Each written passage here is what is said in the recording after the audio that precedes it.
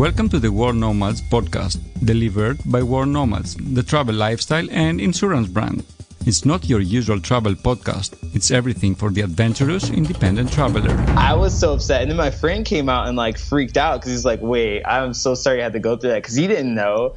And then I was like, no, it's fine. But the whole time we're in town, they were just so confused as to why I was hanging around with a blonde kid. Everyone's face was just confused. And even when we went hiking, we got weird looks. But I don't really let it get to me. I just kind of ignore it and keep it going because, life is short. That is Stephen, who we will chat with later in the podcast. You'll love the discussion. It's about travelling as a coloured person. And that will include Albania, which, Phil, is the focus of this destination episode. I know, I'm so excited about this one. Albania on the southeastern European side, on the Balkan Peninsula. It's a very small country with Adriatic and Ionian coastlines.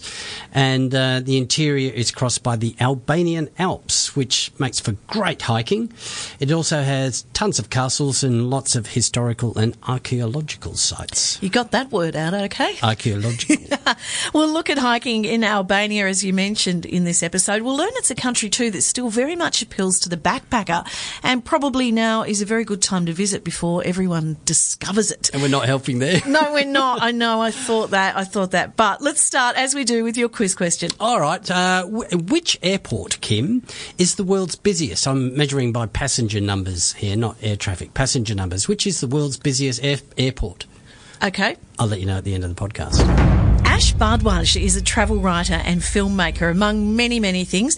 He makes videos too for World Nomads. And in this chat, Ash shares with us a story involving Ed Reeves, who is an Englishman who'd visited Albania to research a World War II Special Operations executive mission.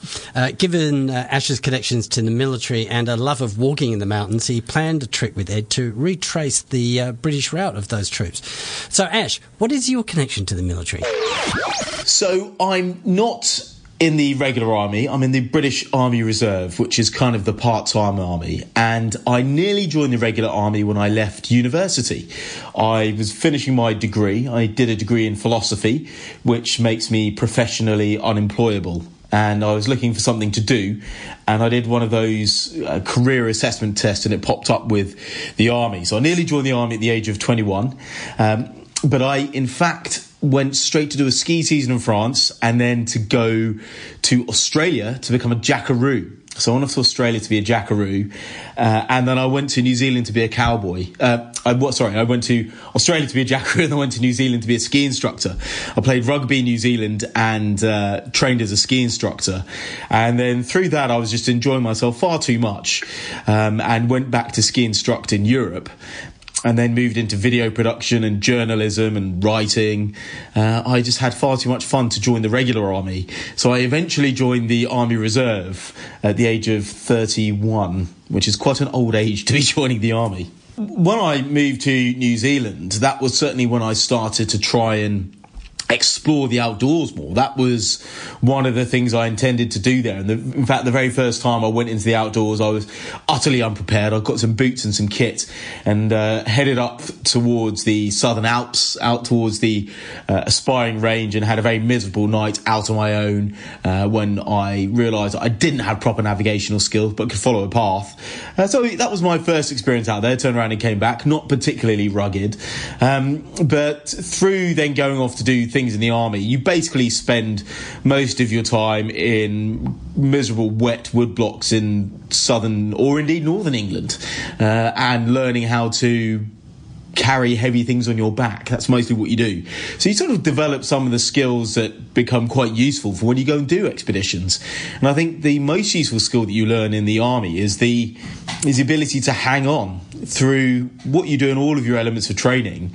You do various bits and pieces that teach you that when you think you're about to give up, you can certainly keep on going. Awesome. But what about Albania? Well, all of my journeys and all of my expeditions have been rooted in trying to get a better sense of history. I think it's very easy to go travelling and just go, well, this place is great, there's cool beaches here, this was really nice, or indeed going off and Instagramming various places around the world. But I've always enjoyed going off in search of a story, and that certainly fits in very well with the point I was making earlier about it not always being fun. I think part of your journey needs to be going off in search and having that sense of endeavour. I was very lucky. I spent quite a bit of time going on expeditions with my friend who's a British explorer called Leveson Wood. We did some big expeditions in Africa and Central America, Southeast Asia, South Central Asia, so the Himalayas, and the Caucasus. And all of his journeys were long-distance journeys with a sense of trying to uncover stuff along the way. And similarly for me, what I did with the Albania trip was I discovered this story about this British secret operations executive mission to Albania that happened in 1943. So what happened was, after Italy had surrendered to the Allies, the Germans realised that Albania, which had previously been under Italian control, was quite a useful place. So the Germans went in there, took over Albania, and the British realised that if they could interfere with German operations in Albania, they could tie up a lot of German military forces, they could reduce the flow of arms and people down to reinforce the German occupation of Greece, which the British were also trying to get back, and it would also distract the Germans from fighting in Northern Europe. And so these very plucky blokes had been conducting secret missions trying to find allies in Albania and trying to get them to fight the Germans.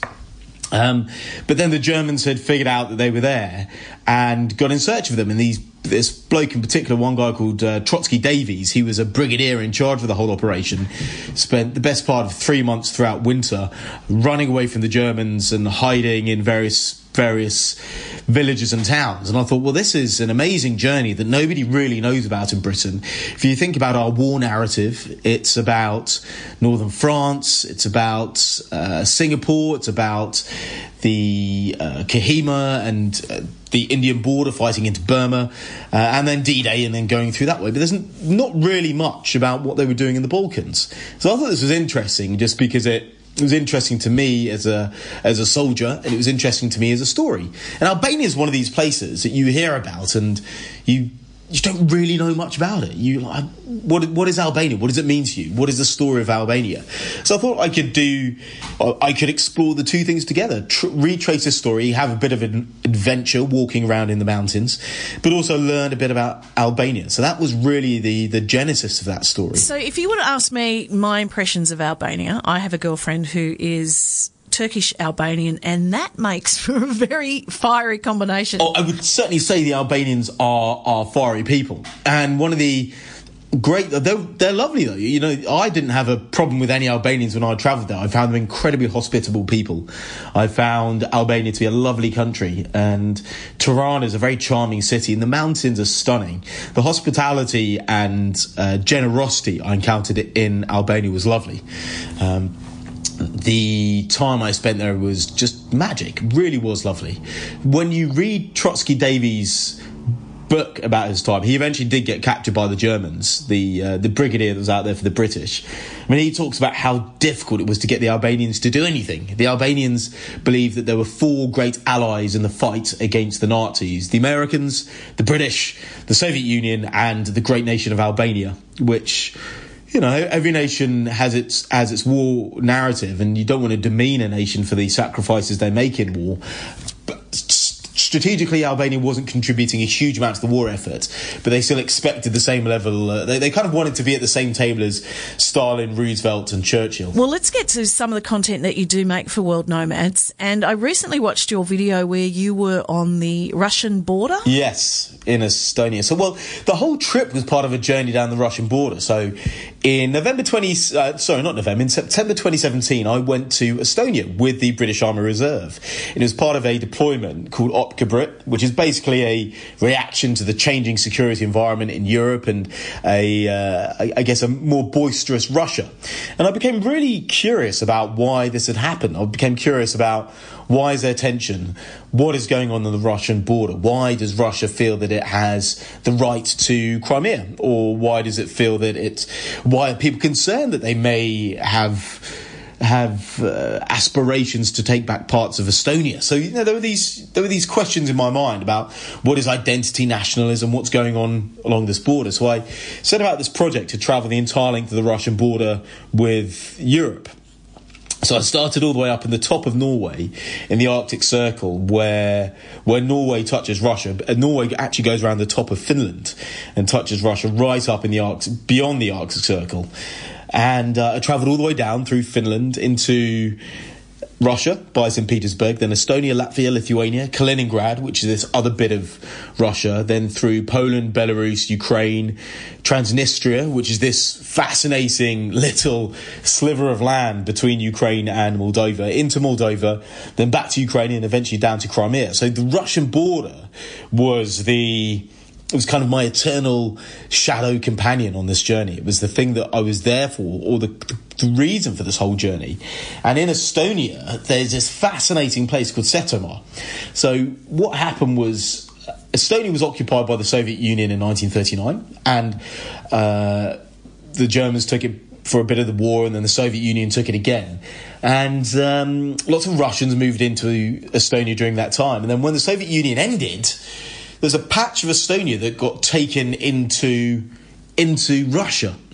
And what that meant was this region that was ethnically distinct within Estonia, called Setomaa, was cut in half. And the people that lived in Setomaa were suddenly cut off from half of the land. They had a choice. Do you move to Estonia or do you move to Russia? And that was the story that I went there for. And then there was the video on the reindeer herder. Oh, yeah. And Anna Louisa. Yeah, she's absolutely great, isn't she? Ash, as you were wrapping up, you said that she gave you a lot to think about, and I really wondered what you actually meant by that. Well, I think, for her, she has a deep connection to the land and to those animals in particular. It's part of her heritage. Her grandmother, she talks about repeatedly, was clearly an extremely influential person in her life. And it was her grandmother that gave her her first reindeer, gave her the reindeer mark, taught her how to be a reindeer herder. So for her, being a reindeer herder is not just a job, it's this connection with this identity that goes back, and this identity of who she is as a person, this connection to herself and her heritage and her family, and the things that matter to her. So I think when you think about work, so many jobs that we have in the world and so many of the things that we do are quite meaningless. You think, if my job disappeared, would anybody really care? And you think, does my job really matter to me a huge amount? So, work is something we have to deal with and we have to do, but does it connect with our soul and does it matter to the world? For Anna Louisa, her work connects her to the environment. It's physical. It's something that gives her a real sense of mortality as well, because she's very aware of the fact that these animals die. She has to slaughter them. She cares for some. So it gives her a real sense of understanding the reality of life.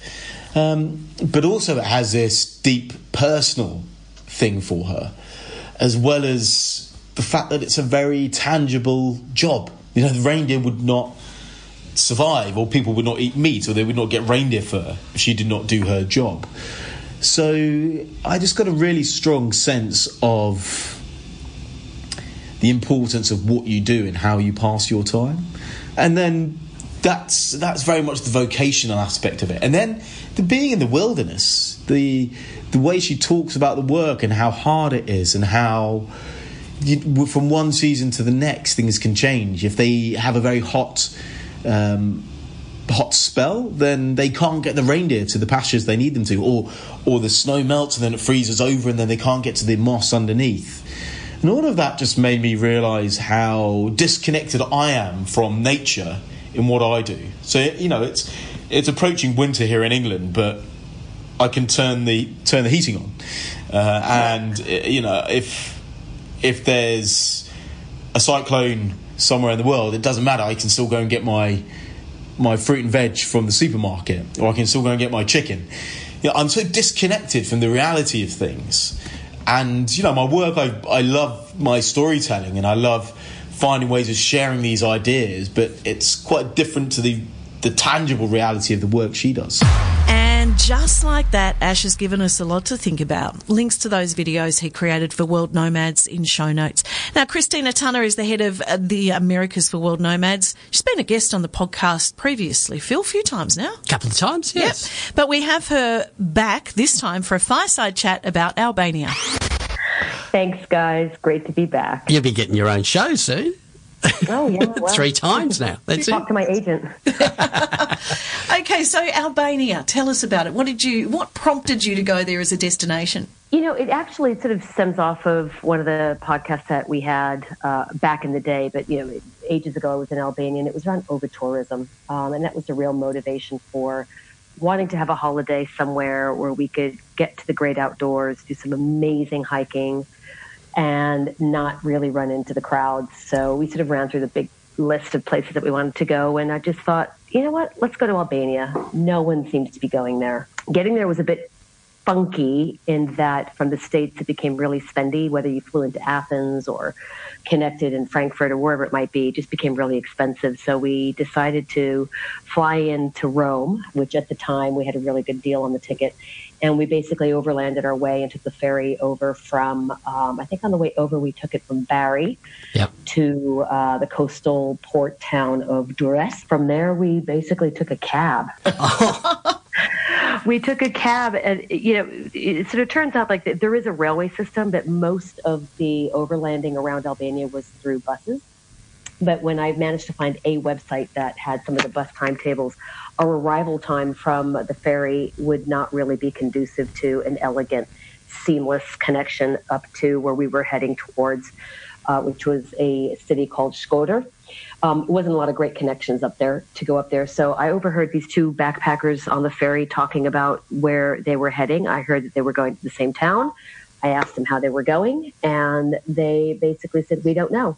So we bandied together, found where the bus station was, where there was also a cab rank, and we shared a cab for about an hour and a half, and it was 30 euros. So this is a place that's really getting off the beaten track. That we're back to good old days of travel here, Christina. Yeah, it really, really is. It harkened back to my early backpacking days, which is decades ago. But that actually does prompt another main reasons for why we decided to go, is because it was just absolutely chock-a with history from the Crusaders and the Byzantines and the Serbs and the Ottomans, and you sort of fast forward to the modern times in the 20th century history of Balkan Wars, Serbian attacks, Italian occupation, communist era. It was just a real nice tapestry of all kinds of influences, both historically, architecturally, and culinary. And that was a real attraction. And so the fact that it was really soon after the wars was sort of an appeal. But why aren't people going there? I think it's just because it's just not really written about. It's not a place. There's other places that are trumping popularity. And I think that there is a trail of people who sort of do the northern Greek, Macedonia, Montenegro trail. And I think that that's going to be a really, really up and coming hotspot for the budget traveler as well as backpacker. Yeah, well, I mean, it was, the poorest country in Europe or the poorest country in the region for a very long time. I know that's changed in the last 5 years or so, but it has been underdeveloped for a very long time. Yeah, it has. And I think the fact that getting around, for example, there isn't a very good train system that has lots of connections and lots of times. It's very much a bus overland country would sort of speak to that fact that it's most people, the transport of the people is buses. And so that tends to be very cheap and slow and clackety. The roads aren't very good. So I don't know if that really lends to itself to the fact that there isn't much infrastructure, investment on infrastructure. So all those things, I think, sort of culminate to point to a place that is still a bit, tough backpacking or tough travel. You've sold me. Totally. It sounds fantastic. It does. It is. It's totally slow travel, guys. I mean, don't be in a rush to get anywhere. Don't do, if it's Tuesday, it must be Tirana. Take your time because it will take you time. You mentioned as part of that tapestry, you talked about the culinary offerings. What is the food like in Albania? Very mixed. So obviously on the coastals, you'll get a lot of the fantastic seafood.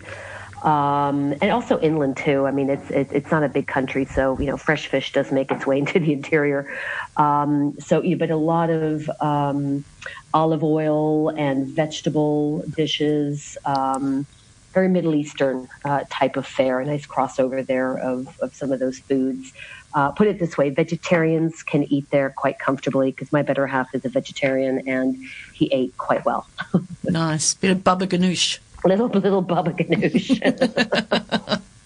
And tell me about the people. Obviously, it's not over touristed. Hopefully, they haven't got jaded by all that now. So, what were the people like? Oh, the people were so lovely and warm. Obviously we don't speak the language. Later in the trip, we realized that, there's vestiges of Italian. So, I could have rustled that up earlier in the trip. So that does help. But, in the shops, a lot of pointing, a lot of smiles, public transportation. People were super, super lovely and sort of helping us navigate some of the older windy roads and towns and hills where we needed to take maybe a certain bus, but we had no idea what bus to take. But, women would sort of say, come with me.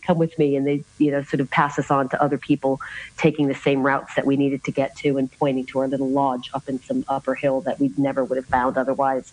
It was interesting when Mustafa and I were there because he was raised Muslim, being Iranian, and because of the heavy Islamic influence in the Albanian history and modern day Albanian life, it was kind of interesting to have people recognize him as a fellow Haji, if you will, and that kind of opened up some very interesting doors and some very interesting warmth and connection with the locals. So that was really quite lovely. Sure, but not sort of prescriptive Islam. It was pretty open. Oh my gosh, very open. It was gobsmacking to see the beautiful central mosque in Shkodër, as well as Tirana and the other towns that we visited. And yet at the same time, and I took many photos of this juxtaposition of women with, short skirts and sort of very elegant or very modern, walking in front of a mosque or a cathedral quite openly without any sense that I could pick up of pressure or tension around that type of modern versus more conservative religious life. Okay, I think we're going to have to add another one to the list there, Kim. I think Albania's on my list now as well. Yeah. Oh, yeah, no, definitely go. I mean, it's just, UNESCO sites, really cheap to get around. And I have to say, the one thing, if you are at all inclined to hike, is to take the ferry up from Shkodër to Coleman Ferry, which is this amazing alleyway canyon of a lake that stretches up. It's a 4-hour ferry ride, and you get dumped off at the end at a jetty with nothing else. A van picks you up, and it drops you off at this town called Valbonne. And from there, that's where the road ends. And Mustafa and I backpacked, literally with our packs on our back, 9 hours over the accursed mountains, over the summit, and dropped down into this village called Tet. And that's a journey and experience that a lot of people are doing. We saw people, more people on that mountain pass than anywhere else, really. But that was magic.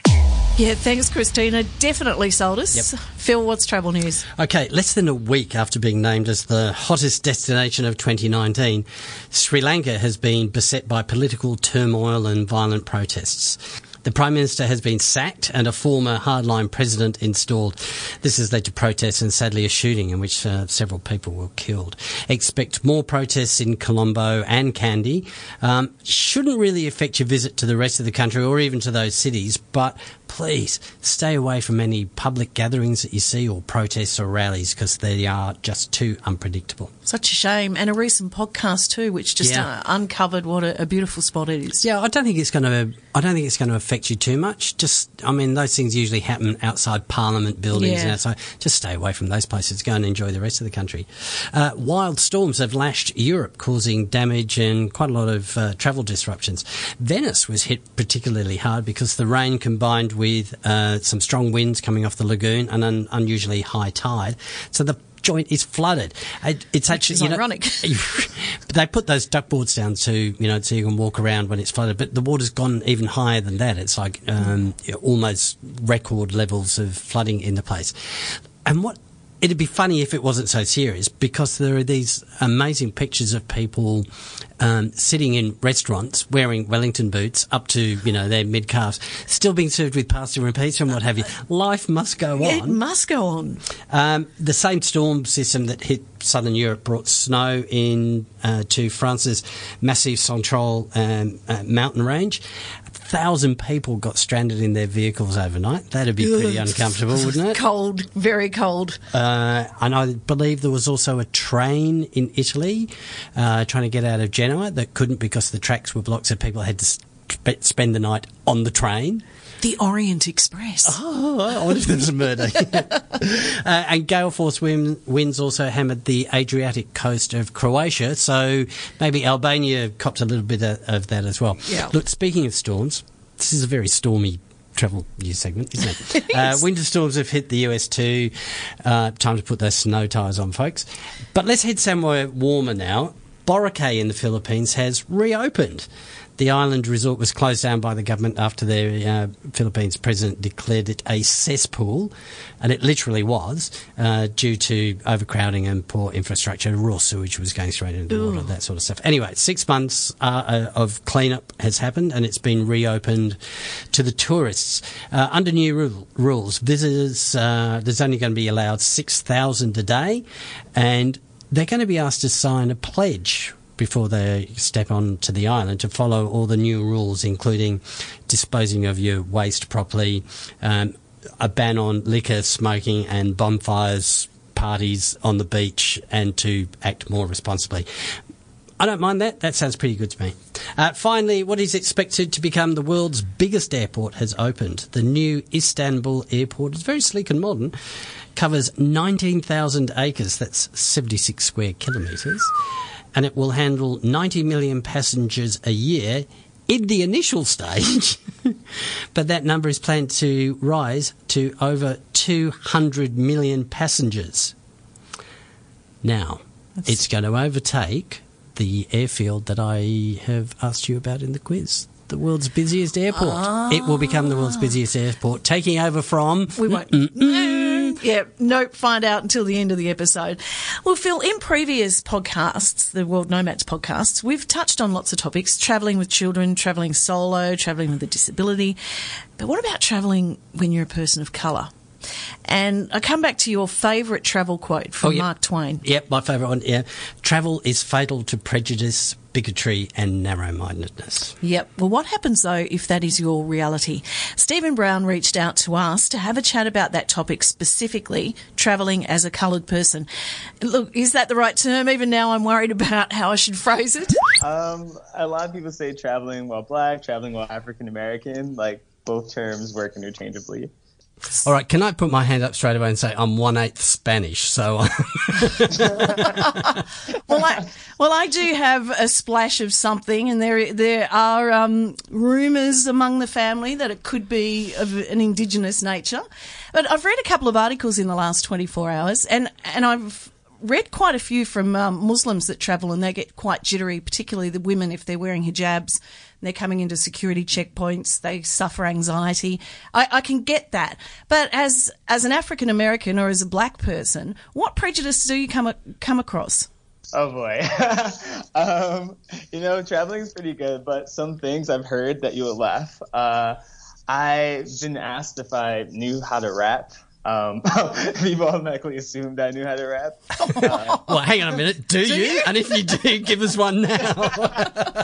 I can't rap. I'm awful at it. So I'm just like, no, but I listen to rap music. That's funny.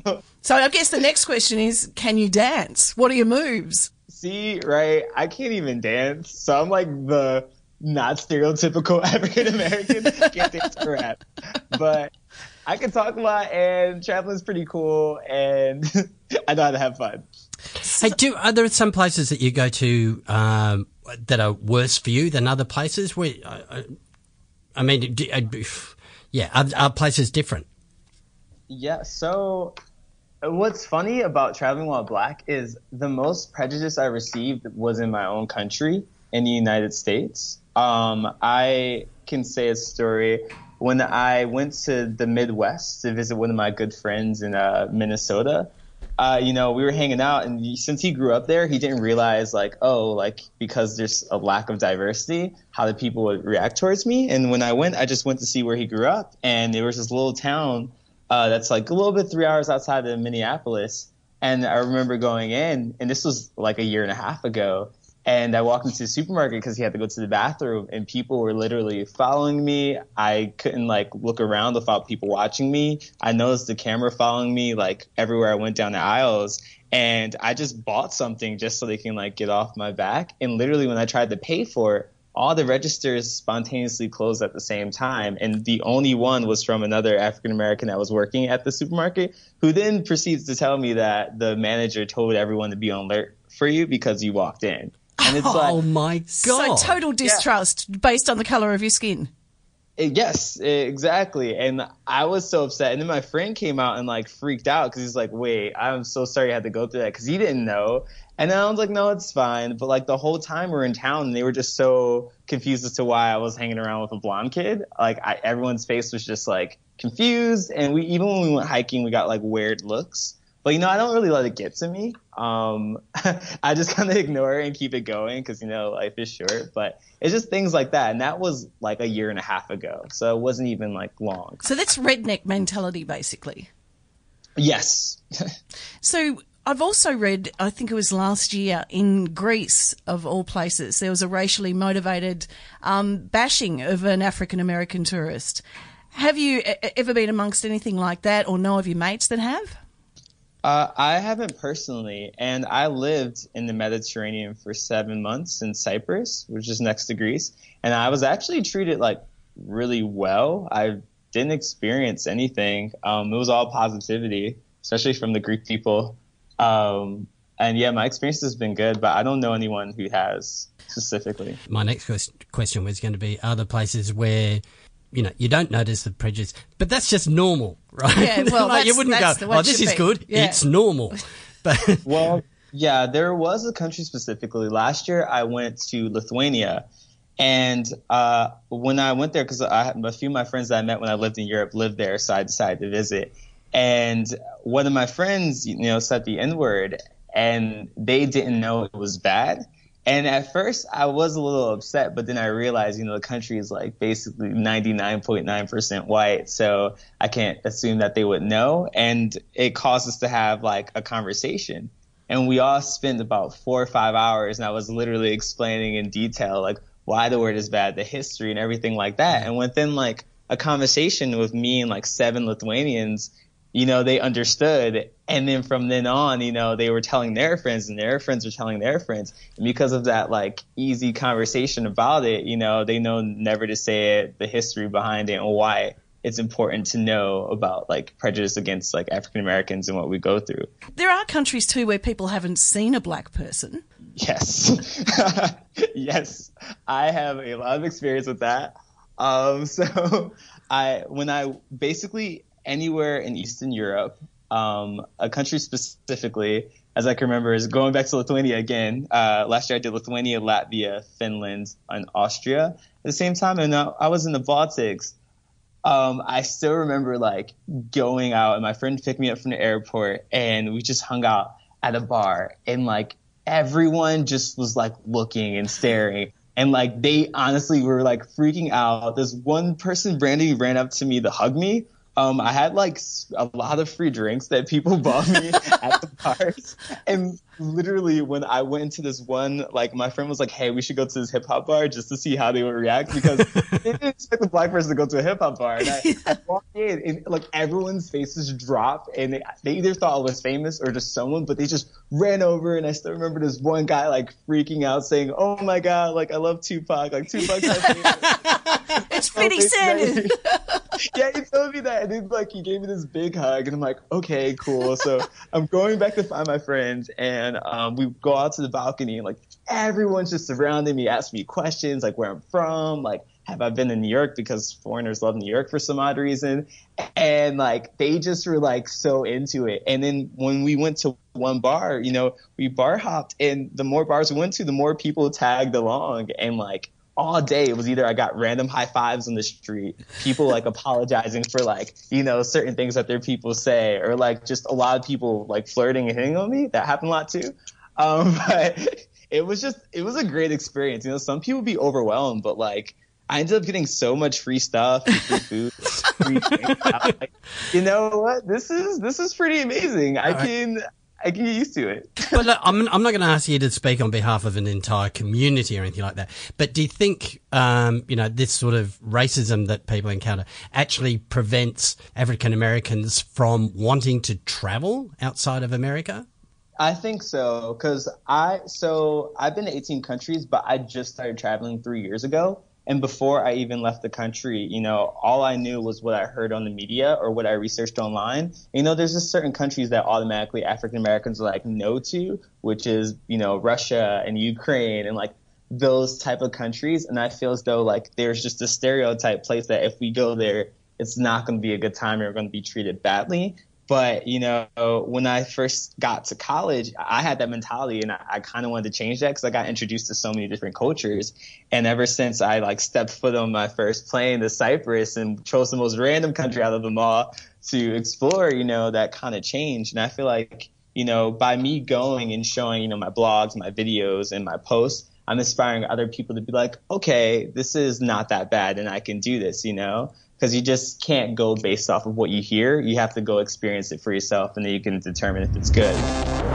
Phil, to all people of colour or any minorities in general that think that travel is either inaccessible or they'll be judged, don't let that be held against you. Get out there and enjoy. Yeah, right. That was a fantastic chat with Stephen. Wasn't it? Yeah, love him. Great bloke.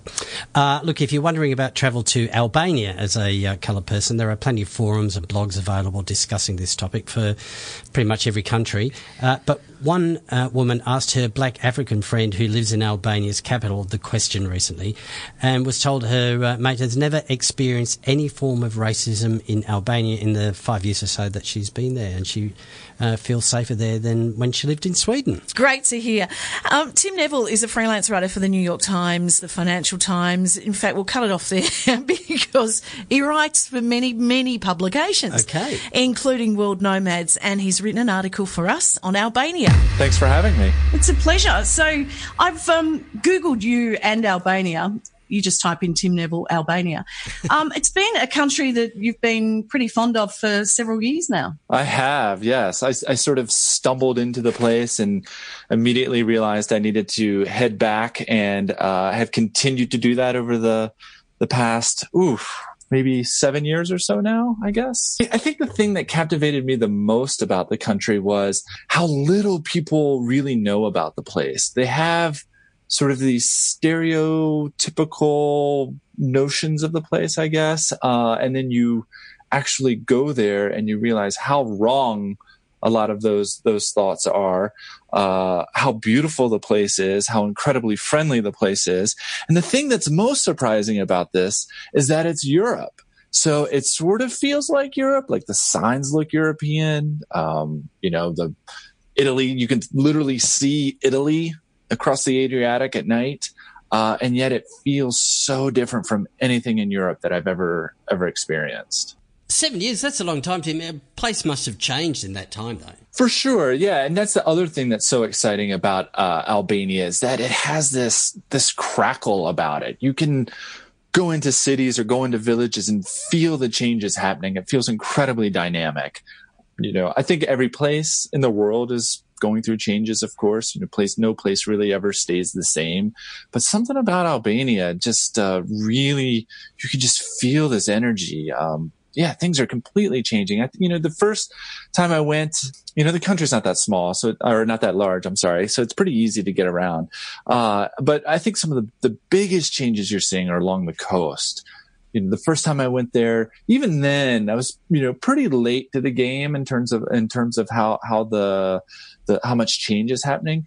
But on that first trip compared to like the last trip, you can see a lot of development happening along the coast. And you got to kind of wonder if they're going to keep it under control, if it's going to get out from under them. And sadly, there's a good argument to be made that it's getting out from under them. Fortunately, at the same time, you can also highlight several attempts, some really cool things happening to try to maintain what's special about the country. They're coming off a low base though, mate. They were one of the poorest countries in the region for a while. So you can kind of understand why when the tourism money turns up that they're going to grab it with both hands, really. Yeah, you can't really blame them. Of course not. It'd be I don't know what it'd be like. It'd be like if I'd lived all my life on $1 a day, then all of a sudden somebody's offering me $1 million. Well, of course I'm going to take the $1 million. You know, if someone were to hand me $1 million, I guess one of the reasons why I might have second thoughts about it if I were Albania is because they have something there that no other European country has that at least I'm aware of.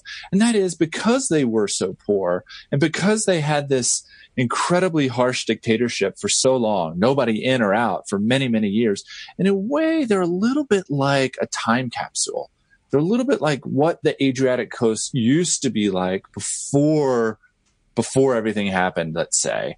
So you have these pockets along the coast that are just like Italy, let's say, or just like Greece, but without the development, where it's this naturally beautiful place. And so, I mean, what's that worth? So those are the sorts of things that they're wrestling with. And it's what makes it so exciting for a traveler right now. At the start of the podcast, we mentioned that it appears to be undiscovered, and both Phil and I felt pretty guilty that we're sharing it with the rest of the world. That it's still undiscovered? I would say that the word is definitely out about Albania. It's funny. I've had several people write me kind of out of the blue, just saying, "Hey, we're thinking of going to Albania. What can you tell us?" Whereas before, you know, I don't think, no, you know, so it's hard to gauge something like that, but you can tell that they're definitely, welcoming more tourists. You see more things, more travelers, you see, more services for them. It's still very, very much undiscovered or so. And as far as like feeling guilty about that, I can understand that, of course. At the same time, from the Albanian perspective, they're super excited to have people come visit them. And in a way, they can't. One of the most surprising things that I've seen over the years is how they can't quite really believe that people want to come see them. So there's still sort of this novelty aspect where you show up and they're sort of like, wait, you're traveling around Albania? But I mean, you know, Greece is right there, right? And Croatia's right there, and Italy's right there.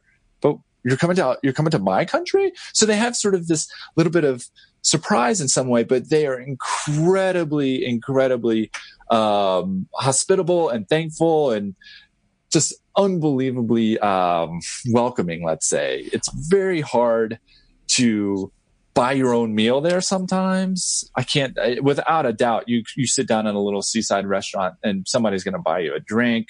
It's just, it's incredibly friendly. So, you know, in terms of, you know, whether you should feel guilty about getting the word out there or not, I think Albanians themselves would argue quite stringently with you on that. You know, you see obviously Turkish influences. The Turks were there for 500 years. So that's embedded itself in everything from the cuisine to the architecture. Then you have that communist era. And unlike a lot of places in sort of ex-communist Europe, you know, the Albanians have been a little bit slower, let's say, to rid themselves of some of that, you know, some of those landmarks and statues. And so you still get a kind of a good feel for what the place looked like then. Of course, it's, you know, everything's been painted and, you know, a lot of statues have, of course, come down, but you still get a good feeling that, you know, what it was like, under those days. Of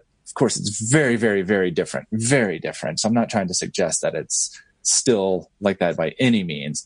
But it is very eye-opening, let's say. That nostalgia for those sort of, you know, Soviet symbols, it's like, they're really cool now, but Jesus, we hated them at the time, didn't we? Yeah. And so that's something also that's really interesting is that there are no real Soviet symbols. Like the Albanians were their own thing, which makes them really interesting in my opinion. They broke ties with the Soviets. They broke ties with the Chinese.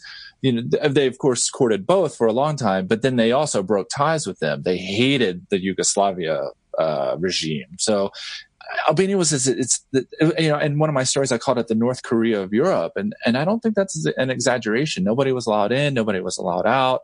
It was very tightly controlled. You could be arrested for wearing shorts in a city because that was too bourgeois. You had just that weird, super oppressive, government for a long, long time. And so when you go around, you see sort of this Albanian, this Hoxha, as that, the dictator, who ruled over the place for many, many years. Was named Enver Hoxha. And so there was this Hoxha brand of communism, which was very Stalin-esque and very dark and not a happy place at all. So you have to, there is a little bit of a dark tourism element happening, that you can see. But what's super fun and interesting for me, and something that has led me to write about the place over and over again, is that you see these clashes between those dark days and this incredibly bright future, and not clashes, but those, where those two are rubbing up against each other, and all the interesting things that kind of burble up when that happens. It's endlessly fascinating. Thanks, Tim. And that wraps up Albania, and another on the list, Phil, of places to visit. I know. Yeah. I just bank balance. Yeah. Yeah, this list is getting ridiculously long, by the way. Isn't it getting long? Okay, the answer to your quiz question. You've teased it a bit. All right, yeah. I had 2 goes at this one for you already. The world's busiest airport is Hartsfield-Jackson in Atlanta. More than 100 million passengers go through there every year. And why? Well, it's kind of like a central hub for all of America.